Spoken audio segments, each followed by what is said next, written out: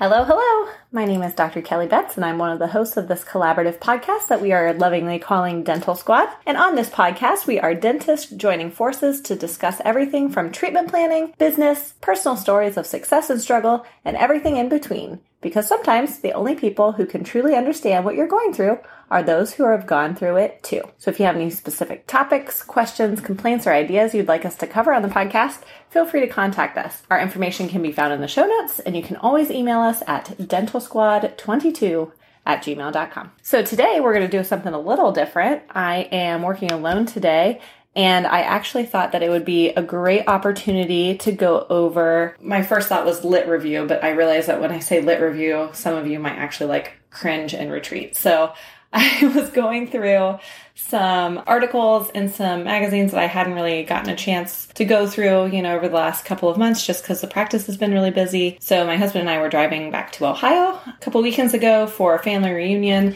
And that's about 6 hours worth of reading time, which is awesome. And one article that I came across was in General Dentistry, which is the Academy of General Dentistry's journal that they put out every couple of months. This was in their July and August edition. And the topic is stewardship in healthcare, which I thought was really interesting. If you have a chance and if you subscribe to the magazine or an AGD member, I do recommend you guys go through and take a look at this. So it's under their ethics section. And the author is Tony Ruka, who is an RN and a DDS, which I thought is very cool. So a very interesting perspective in dentistry and healthcare. But generally, I wanted to go through because I thought the points were really important. It is a topic that has been coming up for a lot of meetings that I've had more recently. So I've been talking to D4 dental students who've kind of talked to me about what they're concerned about going into the job force here, in the next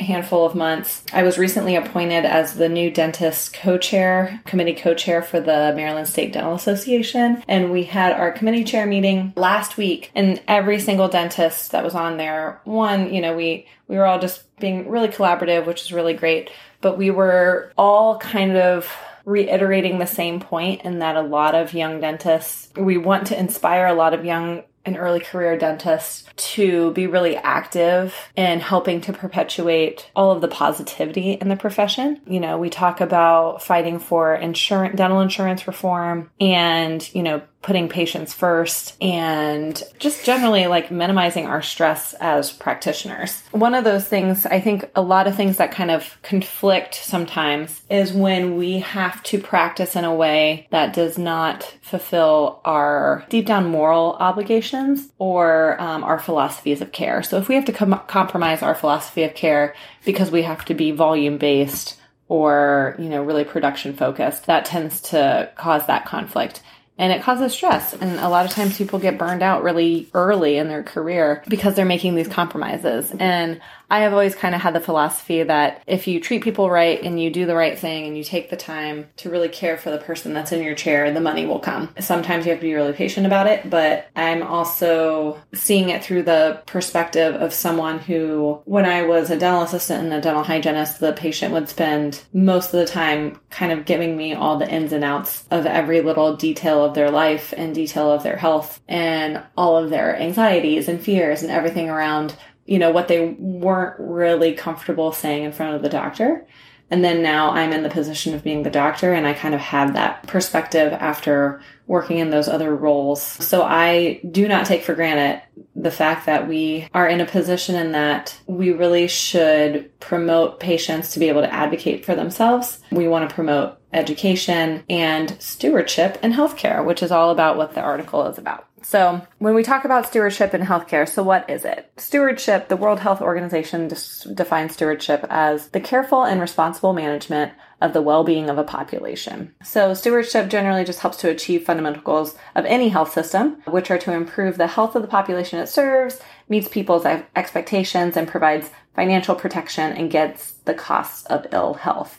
So generally, wanting people to stay healthy, wanting people to be preventative more than reactive, all the things I think we can all get behind. So the ADA code supports the concept of stewardship through the principles of autonomy, beneficence, and justice, which we all learned in dental school. That was kind of, part of the ADA code. And the article goes on to describe, how the ADA describes what a professional truly is. So we as dentists are professionals. Everyone that we work with, the registered dental hygienists, any expanded functions, dental auxiliaries, we are professionals. And professionalism includes the obligation to take part in advocating for and providing care for underserved individuals. It's a part of healthcare that refers to the responsible management and use of resources. So I think this is really important, and it's something that we should not lose sight of. And it's hard because when you go into practice, there are a lot of challenges in promoting stewardship. So like I said, sometimes you go in, and especially as a young dentist, it's very much like what they used to describe in dental school. You are trying to sip from a fire hose.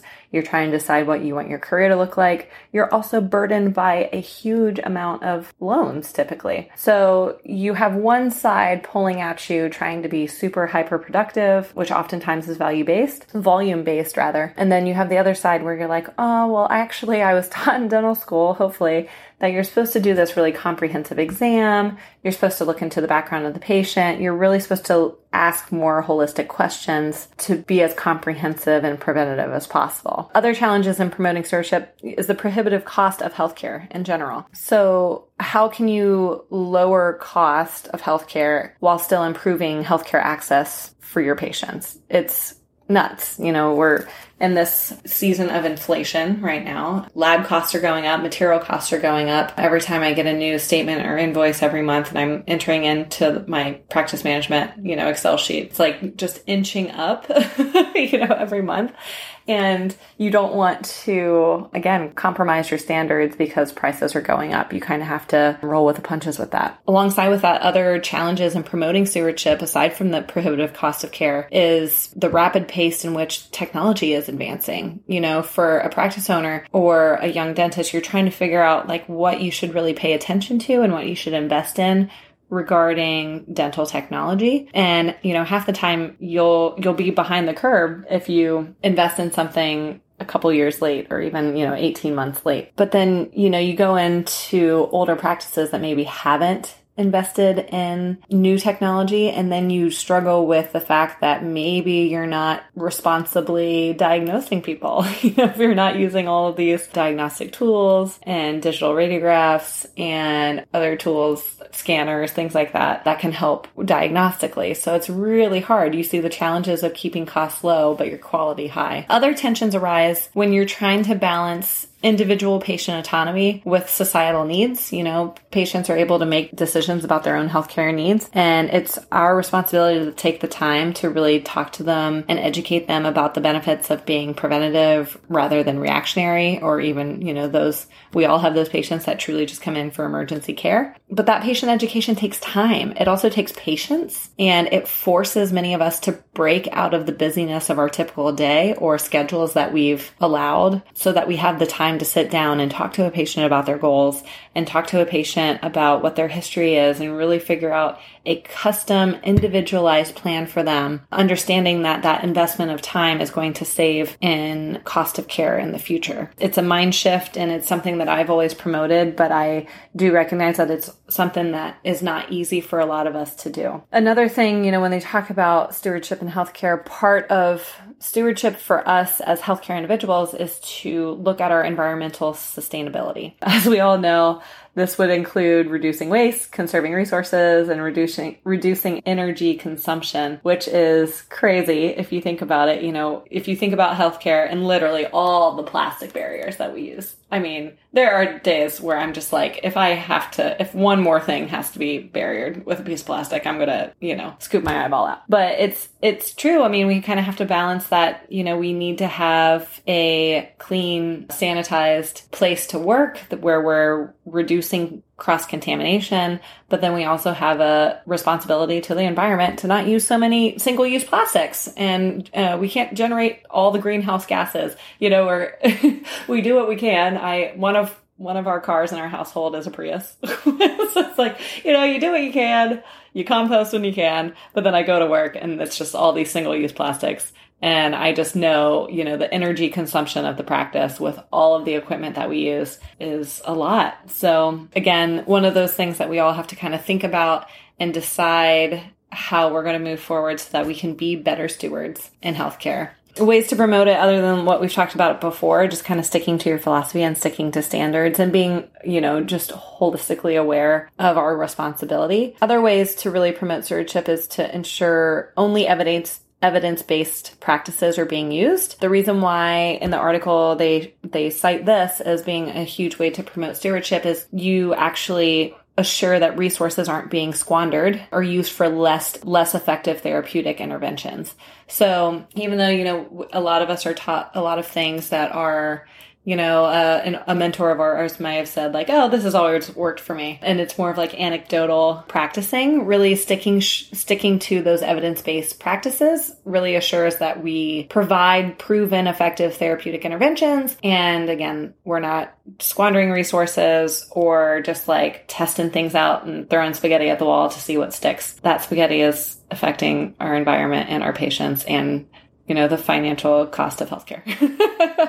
Other ways that we can promote stewardship, according to the article, is, again, promoting active patient participation in their care and being really patient-centered and patient-focused when we provide care. And I think that really is the highlight of all of it.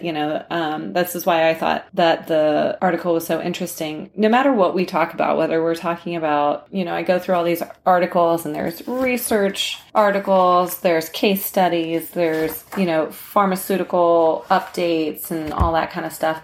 And when it comes down to it, it really is just about promoting truly patient-centered, patient-focused care. And I don't want us to lose that because we're in a season of inflation and high cost and high stress and, needing to be productive and needing to do X, Y, and Z. Just always coming back to what can we do as professionals to make sure that we are practicing in an ideal state and that we are caring for people and caring for their families and caring for our community and caring for our environment. Like I said, if you have time, I do recommend you read the article in the AGD's General Dentistry Journal of July and August of 2023. I hope you enjoyed this. And if anyone has any comments that they'd like to make about today's episode, I would love to hear about it.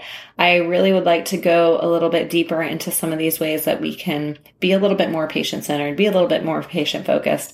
And oh my goodness, if anyone has any great ideas about how we can have improved environmental sustainability in healthcare and especially in dentistry, I would love to talk to you. So thanks again for listening, and I look forward to talking to you all soon. Thanks.